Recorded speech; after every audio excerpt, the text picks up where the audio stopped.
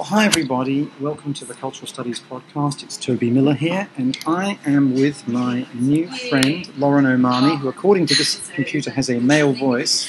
Oh. I forgot to change it to female before we started recording, and you can't right. change midway. Okay. Lauren, we're here in Club M. Why is it called Club M? And what is Club M? Well, I believe that it's simply Club Murdoch. That's sort of about as simple as it gets. It's just a club where the academics come to meet and chat. Hang out, escape the great unwashed. Well, occasionally you see students in here. Are they allowed in?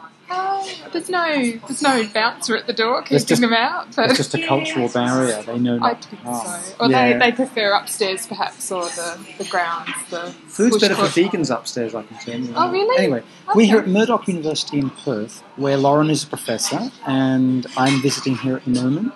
And she was teaching a class that I was briefly involved in called Intro to Media Studies. But tell us what else you're doing, what you're up to these days. In my research and in my your my research. teaching. Yeah. Let's do research. Okay, we'll do research. So, about 2.5 months ago, I submitted my PhD. Hooray! Wow, dude. Yes, How cool. which is great. And that is in communication media studies. Yes. The focus was on chick lit, or contemporary fiction for women, which is otherwise known. Slightly politer term. Yes. Which do you use? In the thesis, I used chick lit because that's how it's marketed. That's how it's referred to by readers and a lot of the writers as well. It's become a commercial brand in itself. Yeah, it's a technical term in a sense, isn't it? Yeah, in a way. Yeah. A lot of authors do not like it. They prefer to rebadge their work by another name, which I think is really interesting in itself. So there's a few issues around that phrase, chick lit. What is the difference between romance fiction and chick lit? Well, it depends what kind of romance fiction you're talking about. So if you're talking about mass market romance fiction, which is produced by publishing houses like Harlequin and other publishers, the difference is merely stylistic a lot of the time, that writers under the Harlequin brand are often writing to particular set of criteria or guidelines in terms of characterisation or word length or themes or construction of particular characters. Whereas chick lit is commercial fiction. The authors appear to have a lot of control over the content, so they get to decide on the types of protagonists they have, how many protagonists, whether it's multi-plot, how long it is. There seems to be more control by authors. So I knew some people who wrote some romance fiction in the 70s. Yes. And they certainly had a formula they were required to meet. Yes. And I remember Albert Moran edited a special issue of Continuum, which used to be the in-house magazine journal here at Murdoch, on publishing, and he interviewed some people who worked in that genre. So there are the usual formulaic rules applied to chick lit, but they're not industrially centralised and governed by mass market publishers.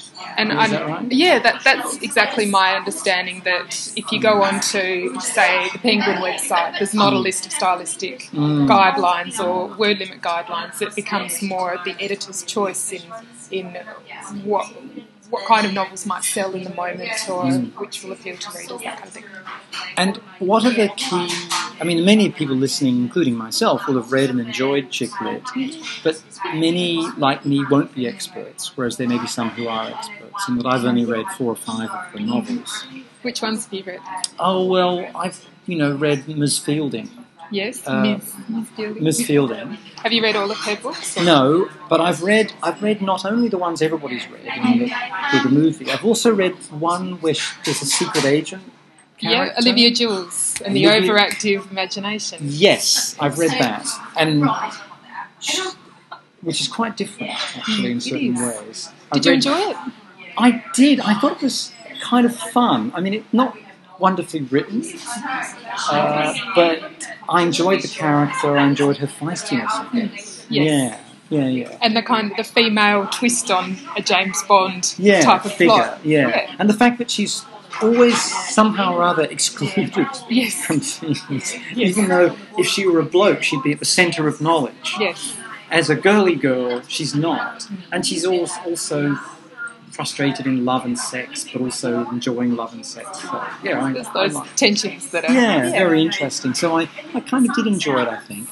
But I'm not an expert. So for those of us who may be in that category, we've read a bit, but we don't know that much. Yeah. What are some of the changes? What would be the origin myth of chick lit?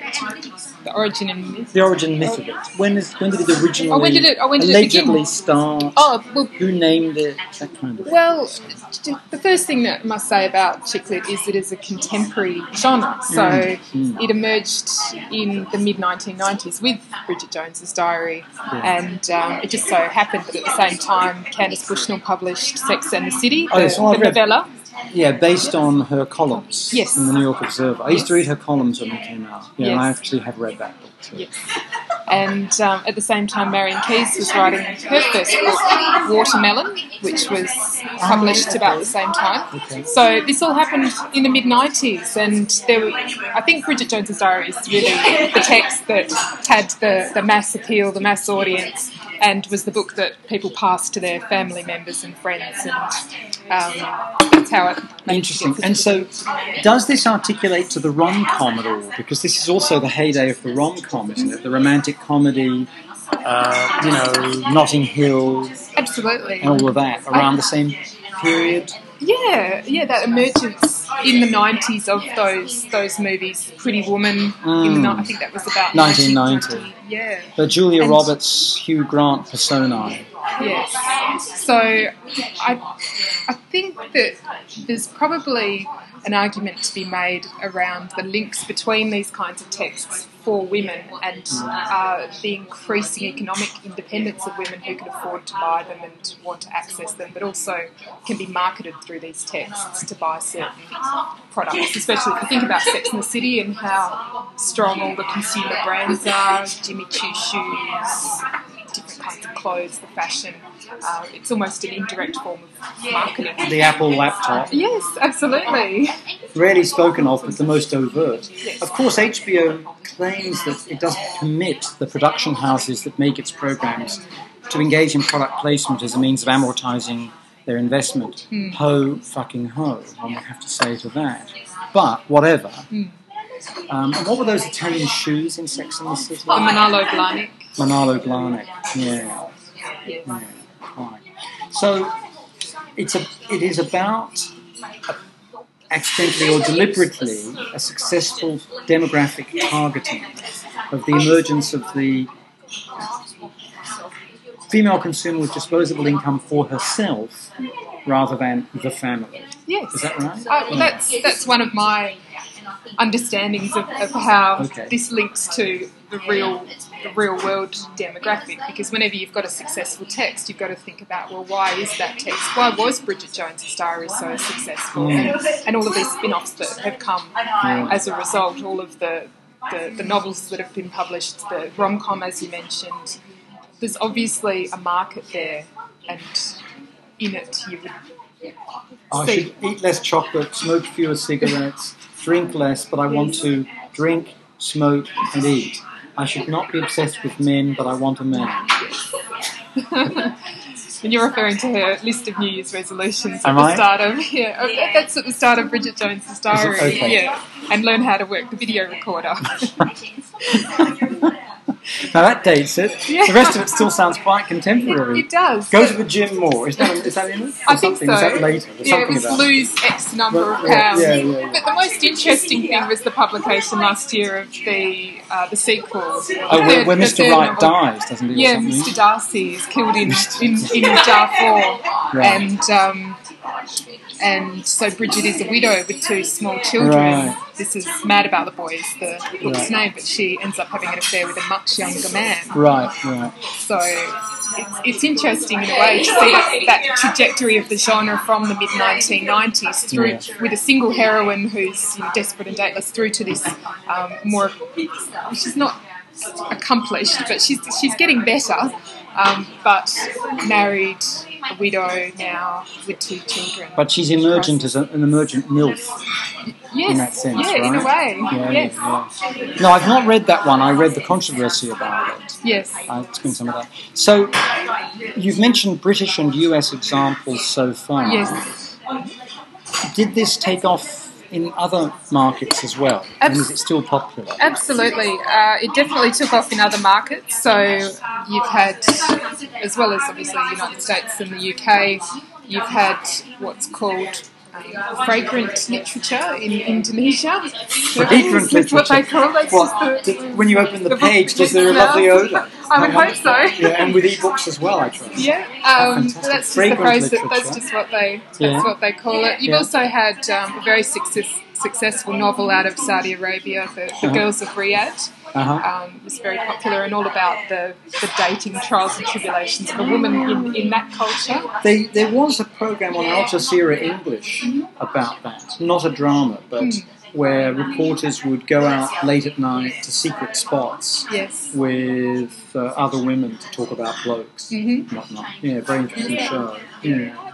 Anyway, and of course Australia, we've had a really strong emergence of chick lit written from an Australian context. Who are some of the leading writers? So you've got Melanie LeBroy, Rebecca Sparrow, you've got, just trying to think of other names, Catherine Jinks has written a few, there's quite a few authors in the group, and then from that you've almost got subgenres that have emerged out of that. So you've got Indigenous chick lit, which is written by Anita Heiss. She calls it Koori lit because she regards herself as a Koori woman from Sydney. This refers to one of the words used to describe different Aboriginal formations in different states of Australia. Yes. And as well as the Koori chick lit, you've also got chick lit that is out of urban centres, because that's a really strong characteristic across the whole genre. Is a lot of the novels are set in cities. Very urban. However, in Australia, we've seen the emergence of the rural romance, which in a way is kind of at the side of chick lit, but there's quite a lot of common characteristics between them, and also the red dirt romance, which is set in Western Australia at the moment. The novels are set in Western Australia up north in mining and construction environments, and that's a really interesting permutation of the genre as far as I'm concerned. And are there any queer chick lit novels in Australia or in these other markets, or is it all pretty heterosexual? The ones that I've encountered have all been heterosexual, but I would imagine there might be some out there. Whether or not they're in the Dimmicks down the road, the bookshops on the high street, I don't know that we'd see them. You might have to go to a queer or a gay bookshop to find them. Right. Now, my assumption, although I don't know this, is that these are books that are marketed as fiction, not literature, even though the word lit is in chick lit as a title. And I don't know whether that's done in Australia, but in the United States, there are different segments of a bookstore, be it virtual or bricks and mortar. And literature is not genre fiction. It is not romance. It's not crime. It is great men and women writing great novels that will be taught in universities and high schools, or trying to be thought of as being such. Not mass market, really. Yeah? So what has been the reception of the critical establishment, the reception of chick lit by the critical establishment? Well, it's interesting that you say that, because a number of writers have defended themselves against these kinds of claims about what constitutes great literature versus your average pink book from your high street bookshop. But there are publications in academic literature about people that have taught chick lit in English programs, particularly in the United States, and done so in comparison to canonical fiction, or with the big L, as you might put it. So I think there's a mixed reception in a way. That's interesting. And what about the feminist reaction to Chicklit? Feminist reactions. Oh, that's an interesting one as well. I mean, again, that's mixed as well. There's been some claims that Chicklit is anti-feminist or post-feminist. Other academics have published journal articles that have defended Chicklit against those claims and said, well, actually there's more going on in these books than some people give credit for. And Louise Mensch, feminist. Sorry? Louise Mensch, feminist. Well, I mean, one point to make is that we have to keep in mind that this is a developing genre, and the books that were written in the 90s, they're slightly different to the books now. I think, especially the really well-established authors like Marian Keyes, they've used their novels to engage with and explore some really obvious feminist issues like domestic violence. So they've used their writing as a platform to access these. So we can't make a generalised claim that these books are not feminist. There is a feminist engagement that goes on. Imelda Whalehan would say that they're in dialogue with feminism. She talked about that in her book, The Feminist Bestseller. And that's what my research is about, looking at that feminist dimension. And there's just no one rule for the whole genre. Different writers engage in different ways with feminist issues and represent the heroines in different kinds of permutations of feminism.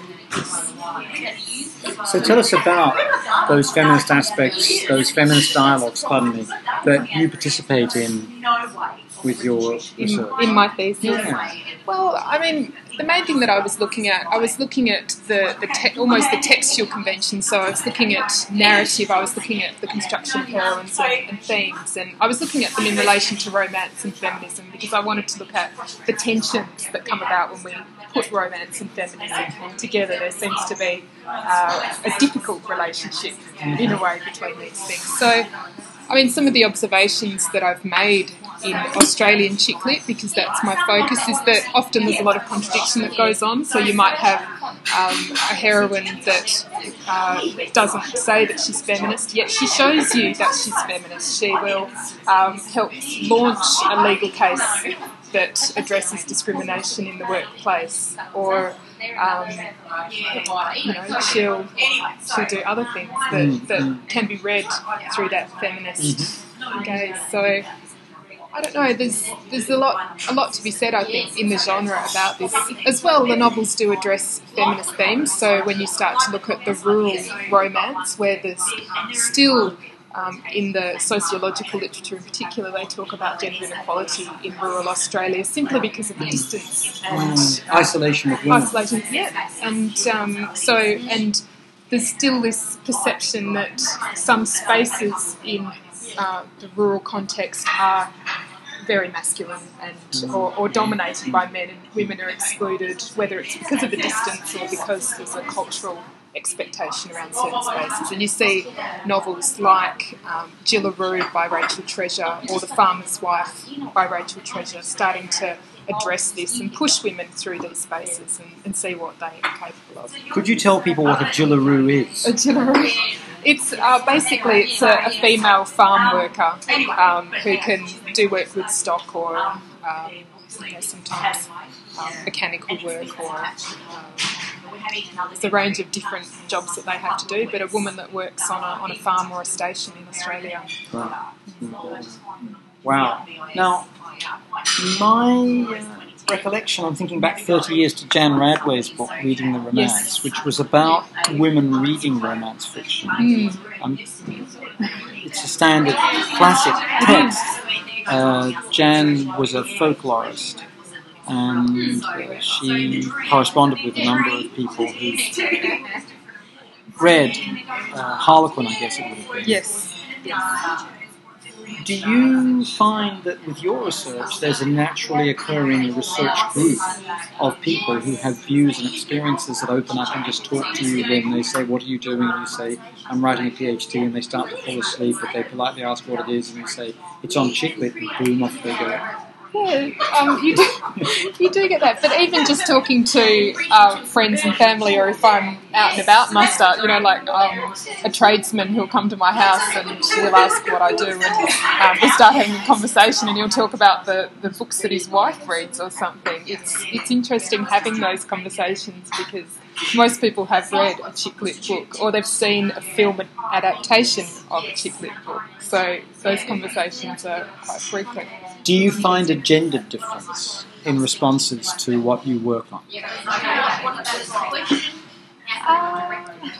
I haven't noticed one. I'm not looking for one, but that might be me and the way I talk about my research. Maybe I slightly I phrase it slightly differently when I'm talking to someone who, like say a female friend who I know already reads the books. I'll maybe talk to her in a slightly different way than the way that I talk to a man about it. But I haven't really noticed any gender differences. What do you think the difference would be between the way you talk about it to her and the way you talk about it to him?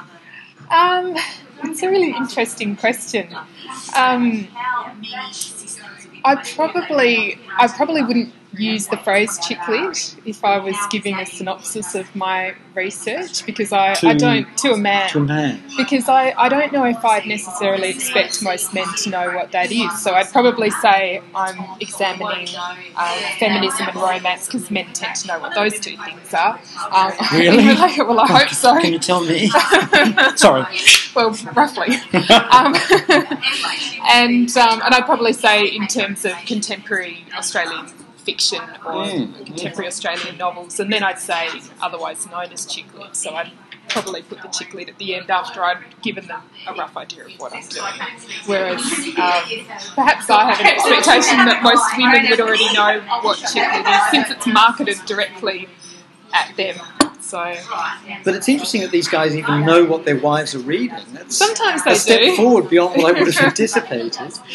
I've just discovered, listeners, that in the place where we currently find ourselves, there are things called men's sheds everywhere. And these aren't out the back of someone's house. There are signs up on the street that say Frio, which means Fremantle, men's shed. I used to live across the road from that men's shed. Apparently, I discovered last night, I saw this sign on the bus, I thought, Christ, what the fuck's that? And then I discovered they're all over the country. Yes, they are. And they're places where men go to speak to one another about their problems. And then I asked what this really entails. Apparently, they just take lots of equipment there and do odd jobs and give them and help people. Yeah, so it actually sounds quite good rather than completely narcissistic. I think they're using, because they do a lot of carpentry and metalwork and things like that, and they use the making of things to talk about... To be together, because it's been disclosed that when they play golf they don't speak to one another. No, because one's down the other end of the fairway. It's not really... Just unless you're shouting. Wonderful. But in a small space where you're kind of working on things together. Right, but there's a huge amount of noise being made by these tools. Presumably you're wearing masks to protect your eyes from soldering. Maybe they have lots of tea breaks or something. How much profound emotional communion, as funded by God knows what, is permitted by this? I find it all very dubious. Are you going to go and stick your head inside one? No, my head might never come out again. I'm sure. There are going to be men with leather masks on waiting to take chainsaws to people like me. I'm not going anywhere near such a place. Anyway. So I find that quite fascinating, actually, the way people respond and become part of one's understanding of one's project. That's really, really interesting.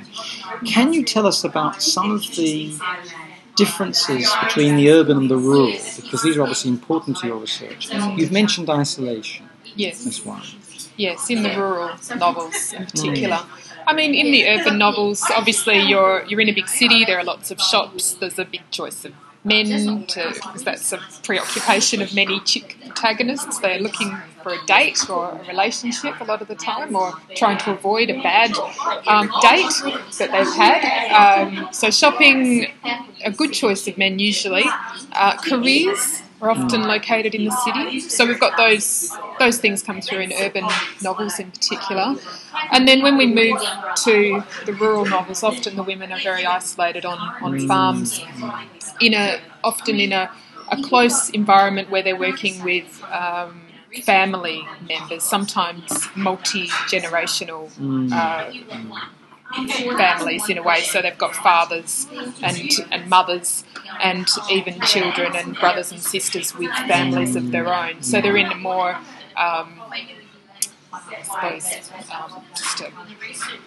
family environment. So some of the differences, I mean, when we move to the bush, obviously the environment becomes more important. There's often more lengthy descriptions of place and the bush and the characters in the bush doing physical things. When you look at urban novels, often you don't get a lot of that description of the setting in terms of the physicality of the place, whereas in rural novels you really do get descriptions of wildlife, of animals on the farm, of plant life, of environmental issues such as droughts and floods and weeds that are growing. So there seems to be a very strong sense of the context in the rural novels, and a strong relationship not just between people but between the characters and the place. Lauren, can you explain for listeners from elsewhere the concept of the bush? The bush? Yeah. Okay, that's an interesting one. Well, I mean, when I think about it, I think about urban as in urban centres and cities. Then there's the suburban, which are the suburbs that surround those cities. And then we talk about the rural, which is the farming communities outside of the suburbs, which in Australia, as you know, can extend quite a way out. And then almost beyond that is a place that is sometimes bushy with lots of trees and plant life, but sometimes it's an absence of that, when we start to get onto the edge of the desert. So, I don't know, the bush, it's a place beyond the rural in a way, or on the edge of rural. With chick-lit as part of Australian literature, which I guess is one of its concentric circles, as it were. Yes. What is the tradition of the bush in writing here, would you say? In Australia? Yeah. I think there's a very strong tradition of it in historical fiction and poetry. You think about Henry Lawson, one of our famous poets, national treasures in Australia, and we think about Waltz and Matilda. There's this very the bush is almost central to our identities in a way. This, the notion of trees and scrub and animals, and that sometimes it's a kind of a void or a dark place beyond the city, beyond the suburbs. But other times it can be just when you go out to a national park and there's no sign of human life anywhere. Is that your sense of the bush? What do you... I just think it's men in leather masks with wielding chainsaws when they're having their day off from the trio men's shed. Oh, right. Well, presumably there's something here about the pioneering myth of white masculinity and the attempt to deny Aboriginal ownership in, participation in, oneness with the land. Yes. Presumably there's something there also about distance from Europe, where these people felt they had some kind of spiritual home that hadn't worked for them, and presumably something there about the idea of foundational myths of the nation that are to do in part with what lots of people did at one point in Australian history, but also to do with the economic significance and hence the socio-cultural one of rural industries. Yes. And the contradiction in all of this, the sense of this as dark and dangerous, as per the Mad Max mythology, is that, of course, nobody lives there. Everybody in Australia lives in cities. It's the most urban country in the world. And because it was created during the Industrial Revolution, people are, in fact, not self-sufficient at all. They're entirely dependent on the technologised division of labour that comes with urban life. Yes. So I think that's some of the setting and some of the current implication. And that's why you get the negative and the positive, the sense of authenticity that in fact has nothing to do with how people live their lives, by and large. Yes. But in rural fiction of the kind you're describing, there is presumably a realist component, right? I mean, these are about people who do live in the bush.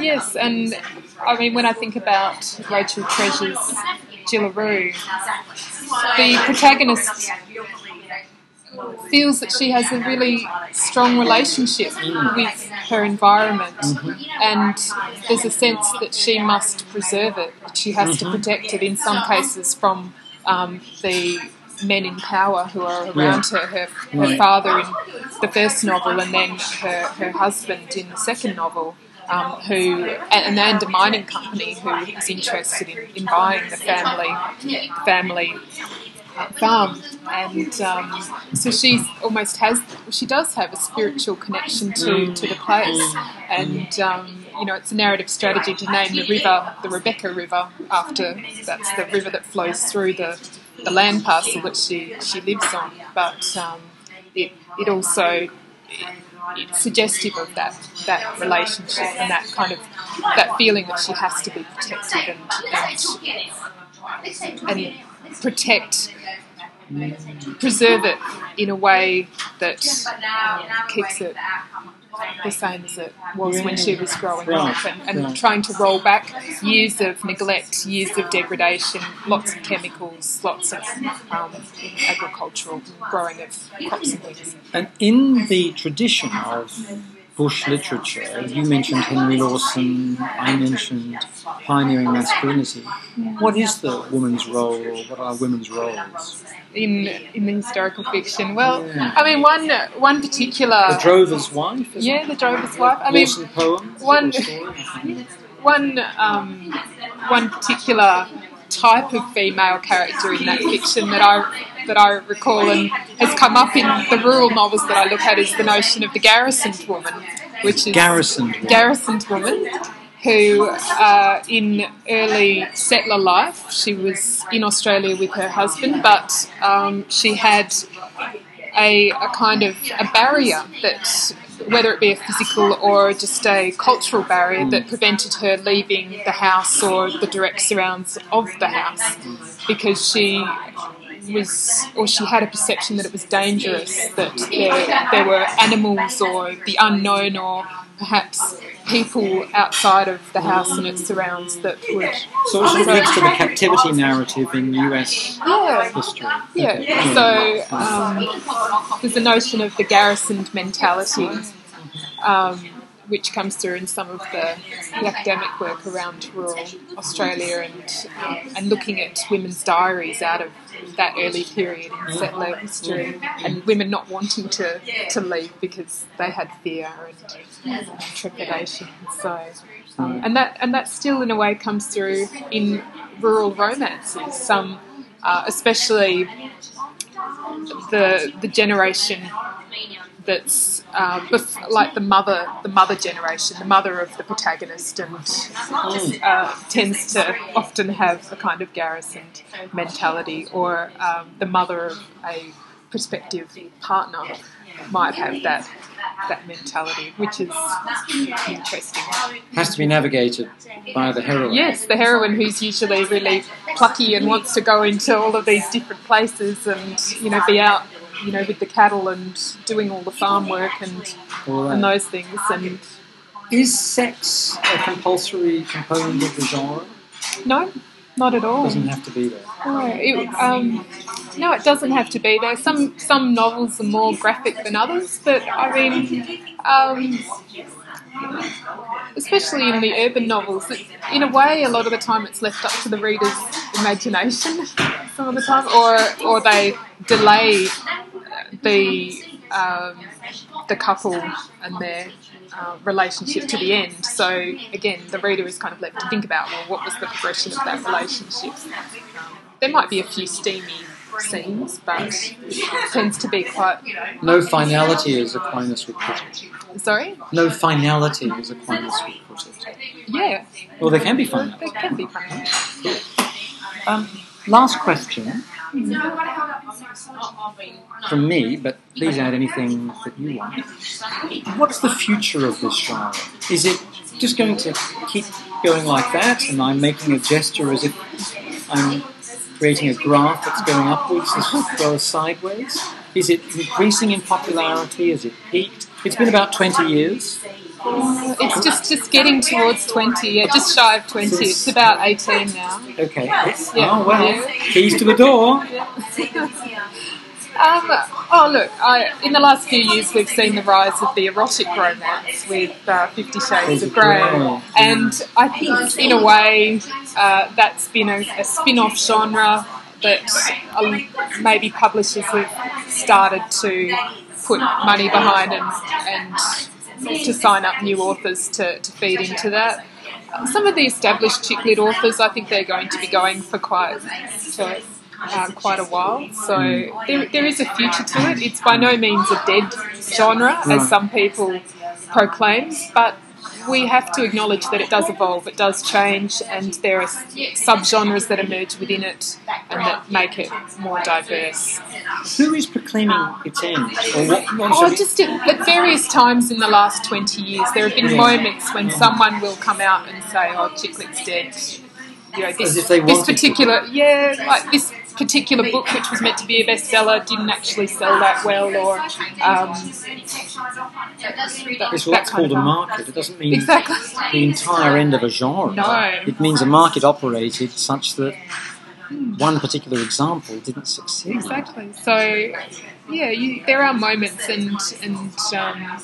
again, I think there's a lot of life in women's fiction generally at the moment. So, well, in many countries, it's become very apparent empirically that more women are reading than men, and especially reading fiction. Yeah. That when men read, they tend to read non-fiction, and women read both. That's really interesting.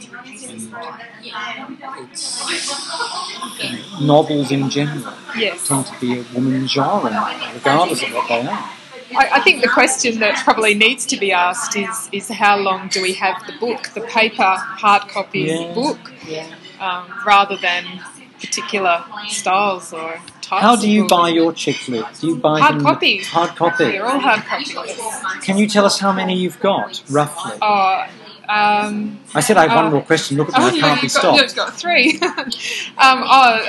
There's at least 150 on my bookcase at home. Well, that's very restrained, especially when you've got the alibi that you did a doctorate on. And how are they organised by publisher, date, cover art? It's a good question, but actually I ran out of space and I had to kind of double them up on the shelf. So they're just kind of, at the moment, they're all just, over. Yeah, by they're shape. all mixed up. The Australian novels probably have their own shelf, just so I can access them. The Australian shelf. Yes, but I'm pretty certain they're all mixed up. So. Since but you finished, I have also borrowed quite a few from the library as well. Since you handed in the dissertation, have you been able to go back and enjoy the genre, or have you had to put it aside and just do other things? I have had to put it aside. Yeah. But I'm still buying the books. They're sitting there waiting to be read. So wonderful. Yeah. Well, Lauren, thank you so much for educating me a lot about the genre that really interests me. But where I've only read 4 or 5 examples, I'm going to scurry off and buy Jillaroo, I think, for sure. I'll be interested to hear what you have to say about it. And when you get onto your other projects, I hope you'll come back into the pod and rejoin us. Absolutely. Thanks a lot, Toby. Cheers.